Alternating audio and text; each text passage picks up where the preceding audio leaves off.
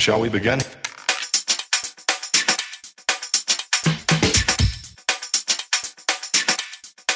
Let's begin now.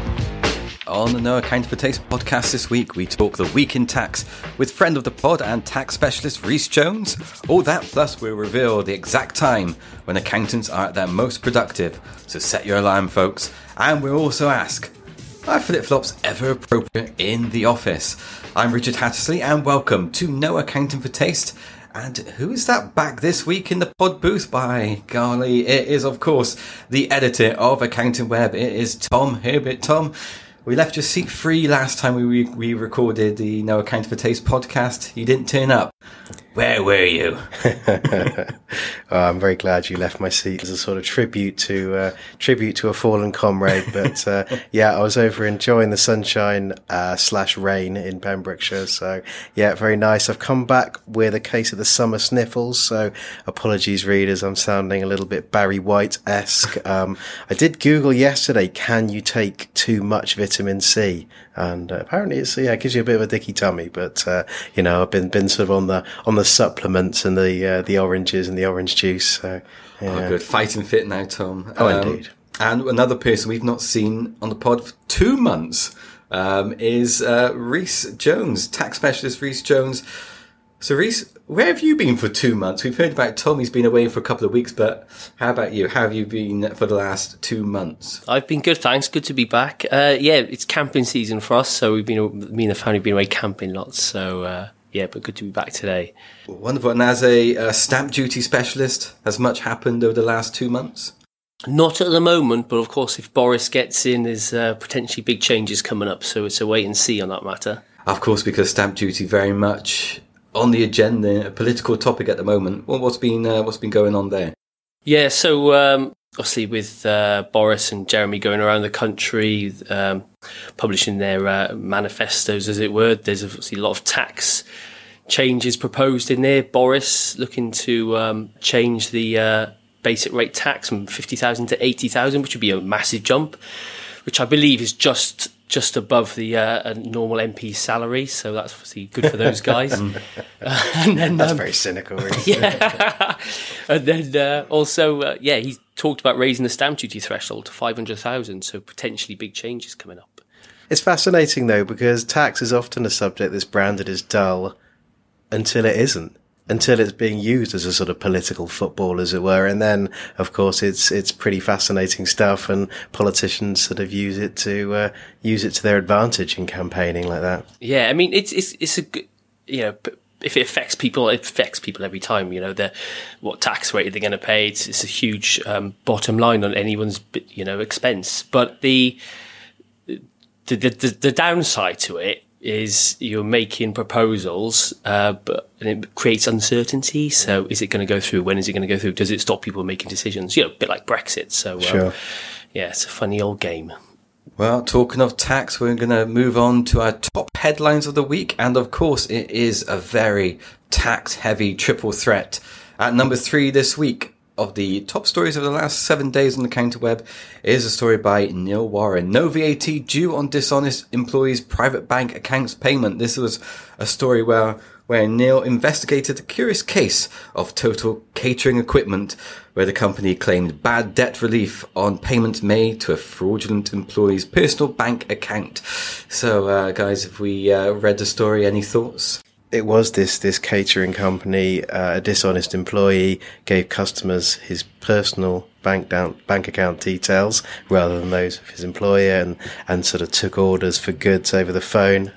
So the money went into his personal bank account. Obviously the company originally accounted for output tax because the sales had been made, but when this dishonesty was discovered, they claimed bad debt relief, and HMRC, their view was that this type of dishonesty was the same as if the employee had stolen the cash from the till, i.e. output tax is still due as a supply has taken place. Neil goes into the HMRC notices, the relevant ones there. But, it's one of those things. It was an interesting case, and certainly one that got the Accounting Web readers talking, and, more in the show notes. Yeah. And it's, I love the quirky cases like this, and most of them involve VAT and biscuits or something like that. So it's an unusual case. Not sure if the right decision was made, but maybe the company will send around some heavies to the employee's house to get the money back. I don't know.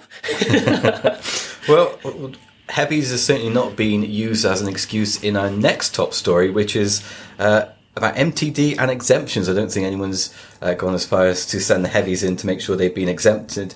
But this is a story which generated a lot of conversation, one which you picked up, Tom. So what's happening with exemptions? It seems like age is not an excuse. Indeed. So obviously, 7th of August deadline for quarterly VAT filers. Making Tax Digital, it's happening, guys, and I think there's not been a lot of clarity around the exemptions process. At least that's what we're hearing from our readers. So over the last month or two, I've been gathering reader stories on the exemption process, and who's exempt and who isn't. And actually, I went to the Sage London Roadshow last week, where HMRC's Werner Gelvier, who actually is extremely straightforward in terms of sort of answering your questions, confirmed a few stats and talked quite candidly about who was and wasn't exempt. And I think the big takeaway for us was that a common point cited by people asking about Making Tax Digital exemptions was that age is not an exemption by itself. So that was something she was very keen to emphasise. I think one accounting web reader I spoke to about this sort of confirmed this. So I was fully expecting to advise one client in his early 70s that we could get an exemption for him, but he turned out to be one of the first software engineers in his time. So he was completely up for Making Tax Digital. But I mean, things that are potentially the reasons to claim an exemption include sort of being located in an area that is inaccessible to the internet. Obviously stuff like having an existing VAT exemption or being below the threshold, that's fine. It's just things like disability, religious grounds, if the company is subject to an insolvency procedure. So yeah, the article sort of breaks down things to include. I think originally HMRC said you could only apply in writing, but they have since changed that to you can apply via the telephone, the VAT helpline. But as we'll get on to next, that is easier said than done. I mean, just on that point, I mean, I know most HMRC do accept most cases. There's always going to be that few, but you would think with something like Making Tax Digital, which is so new to everyone, and even people who are au fait with technology are finding it difficult and the accountants find it difficult, you would think that they would have a lot of leniency in most cases. So I hope that would be the case. Yeah, I mean, I think the stats that HMRC released as of 28th of June, they'd received 2,300 applications for exemptions, 80% of which had been allowed. Now, I think that's a little bit of a skewy statistic because a lot of those had been from businesses with turnovers under that 85k threshold, so they're exempt anyway. So I don't know. I tried to dig a little deeper into those stats, but haven't really got anywhere. So yeah, there we are. I certainly like to know if anyone's emailed through saying that they haven't got a computer and that's why they're exempt. But we shall see. On to the top story of the week. And Rhys, you were talking earlier about uncertainty, and there's no better story that embodies uncertainty than Brexit. And that was the top story this week. A story again by you, Tom. 2 stories in the top 3. This one, UK non-residents could face hard Brexit personal allowance cliff edge. What's happening? I'm happy to admit that covering Brexit on Accounting Web has been an absolute nightmare. I think because a lot of our readers, I think what our readers enjoy is certainty. It's legislation. It's guidelines, and Brexit's contained none of this stuff. And it's just a lot of speculative flim-flam. We've put out things about scenario planning and potential situations, but it's not really things you can take back to your client. Particularly, you can, I remember back in the Brexit heyday of 2016, interviewing the newly minted KPMG head of Brexit, and she came up with, I mean, some very nice sort of contingency planning measures, but nothing you wouldn't put in place for something like an economic downturn or something like that. It wasn't particularly specific. Now we're getting towards the sort of Brexit, perhaps the final. It's the final season of Brexit deadline, indeed, yeah. We could actually be getting to the nub of a few details, and we're starting to see an uptick in traffic. And this was an interesting little story that I think was brought to our attention by Robert Salter over at Blick Rothenberg, who he dug out the fact that thousands of UK nationals living in EU countries could lose their personal tax allowance and have their net incomes reduced, obviously, in the event of a hard Brexit. This is obviously, the fact that their status as EU or EEA nationals is laid down in UK tax legislation from 2007. So if we were to leave without a deal, they wouldn't have that. So yeah, an interesting one. 30 comments on the site so far. And I think it's one bit for like expats who come to the country for a bit and then leave. It is huge because I've got lots of clients who in that position maybe build a portfolio here, buy a house here, then they leave, go back home, and they like the personal allowance because it's so big. So there's a huge tax-free amount for them. And if it was the case for it to go, then it could cause an impact for a lot of people. But hopefully it's one of those things where when we get to the nuts and bolts of Brexit, that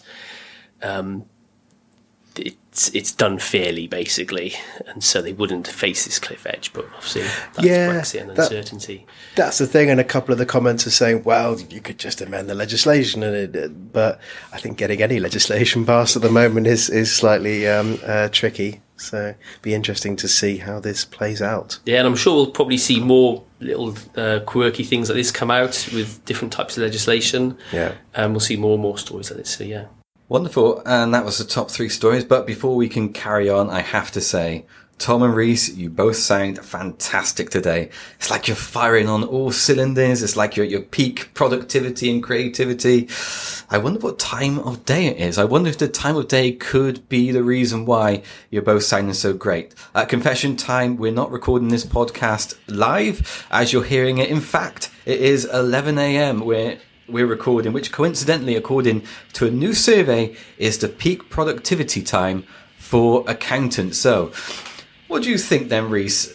Are you feeling like you're at your peak productivity time right now? Is 11 a.m., does that sound about right? It sounds about right to me. So I'm a big coffee fiend. So I'm like coffee. And then 11 o'clock is peak coffee time for me. But the trouble is, I have an early lunch, so my hunger pangs start about 11:30. So I think I've got a half-hour window of productivity in me, and then after that, I'm just on lunch 11:30. You just use your productivity just to eat your sandwiches and everything. The best eating I've ever done. Yeah. And it's so productive during that buffet. Just filled the plate up high.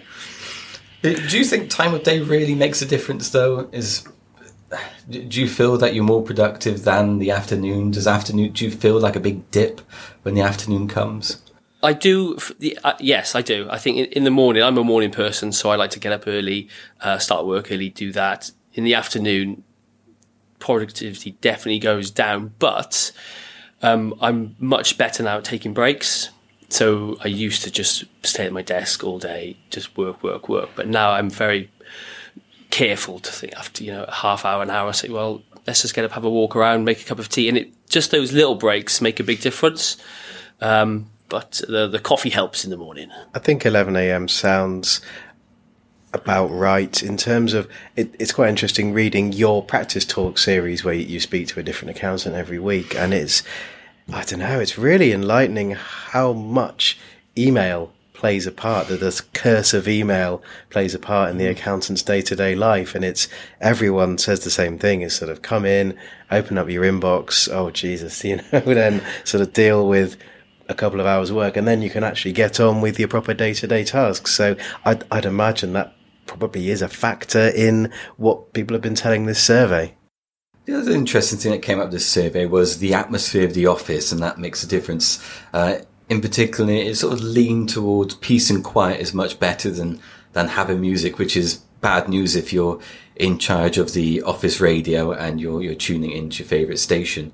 So does that make a difference for you, Rhys? Does that really make a difference, having peace and quiet versus someone blasting out Rammstein in the corner of the office? For me personally, yeah, it's massive. So I must have peace and quiet when I'm trying to concentrate, especially if you're doing something technical. Must have peace. I'm the type of guy who, if there's a little bit of noise, I'll just go into a room by myself. But my wife, for example, she's the exact opposite. So she puts headphones in at work and she'll just listen to music and write a report. So she's exact opposite. But I'm somewhere in between. I'm fine with music as long as there are no words or words that I can understand.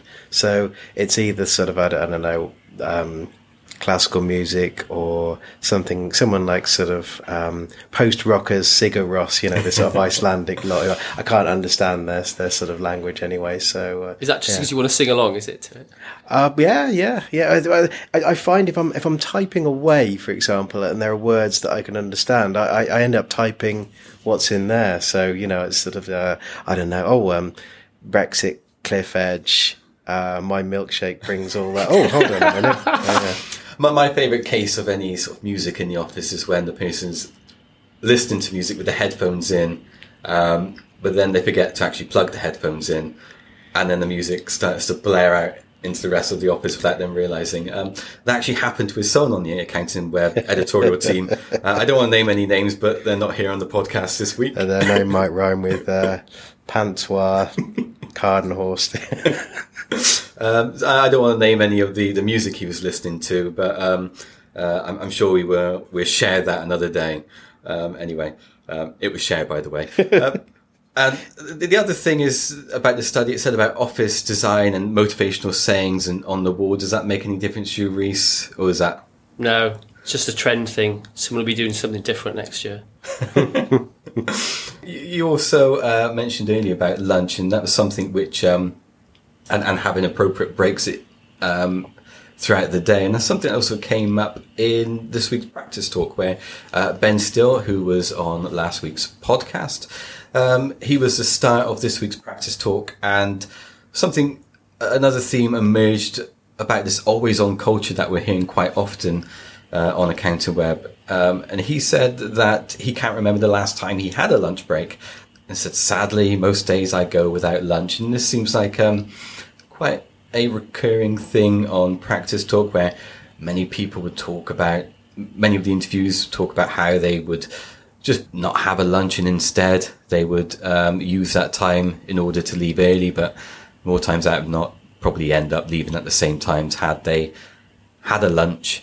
So Rhys, this is something which you've fallen into the trap of not having a lunch. I know that's so your peak productivity time is lunch. So is that something which you've ensured that you have throughout the day? So I used to be really bad I used to eat my sandwiches at my desk, quick look on the BBC Sport website, and then back to work, basically. So it was 10, 15 minutes, and that's how I used to do it day in, day out. But I've changed recently, and I make sure I go out every lunchtime, make sure I go out for a walk, listen to some music, listen to a podcast. So because it's hugely important for the productivity. Really helps me go out, a bit of exercise, and come back, and then much more product in the afternoon. Yeah, absolutely. And speaking of lunch, it's one of those unwritten rules as well, because if you're eating lunch on your desk, you're more than likely to be guilty of other criminal offences against office etiquette, such as leaving crumbs in your keyboard, or eating your food loudly, or having smelly food wafting around the office. But other office etiquettes also come up this week, which is around dress code. And Tom, this was something which we were mentioning early on in the week about as the summer days get warmer, out come the shorts, out come even the flip-flops. Do we think that's really appropriate in the office? I know this is a topic which comes up quite often on Accounting Web. And you get people either side of the shorts and flip-flop debate. What do we think, Tom? It's a difficult one, isn't it? I'm still. I don't want to sound like a sort of reactionary old codger here, but I say it was with the sort of polo shirt and chinos, the sort of uniform of the middle-aged man. But I kind of feel that if I were to turn up in shorts and flip-flops, I feel that might affect my mindset. It might affect my productivity a little bit. I don't know. So, Reece, I noticed you've not come dressed in your beachwear today. You're very much in your shirt and just professional looking outfit. Do you find if you go meet clients, they would expect that certain kind of professional look from you rather than turning up with your beach towel behind you and your flip-flops on? Yeah, I still think that meeting clients, I like to put on a shirt and tie and dress smartly. I think that's still really important. Around the office, if you're not meeting clients, then I think it's getting more and more relaxed. And there's even talk in our firm of is it dress for the day? Yeah, dress for the day. So I know a lot of big firms do that now. Yeah, where you just turn up and dress how you want, basically. And if there is client meetings, and you dress appropriately, and if there's not, then you can just wear your jeans and t-shirt. Yeah, no, I mean, certainly I used to work at a place in Bristol where everyone, regardless of whether you were meeting clients or not, had to be in a full suit and tie. I was hauled into the CEO's office once for wearing a jumper and tie, which, at 9:05 and instructed to take my jumper off, which, at sort of 30 or however old I was I just found thoroughly bizarre. It was a very odd rule they were keen on enforcing. And it's certainly a contentious topic on Accounting Web over the last several months. We've had various topics and threads on the Any Answers forum about just dress code and also about shorts in the office, and particular comments on either side. You've got Sarah Douglas, who mentioned that unless we have a client meeting, then shorts is not a problem, but not if we're meeting a client and if they're coming to the office. Whilst Slim Freddy said that maybe no white socks and sandals, definitely not a good look. So, of course, when it comes to dress code, make sure you are dressing appropriately, and that comes to socks and with sandals as well. But I'm afraid that's all we've got time for today on the No Account for Taste podcast. All that's left for me today is to say thanks very much for joining us, Tom and Reece. Reece, where can we find out a little bit more about you? People can look on LinkedIn, Reece Jones. You can look on there. I'm sure you'll be able to find me. Otherwise, get in touch with the guys here. That's it. And for all your accounting news and views, check us out on accountingweb.co.uk. Thanks for listening. And I'm off now to put on my flip-flops and enjoy the weather. So until next time, we'll see you again.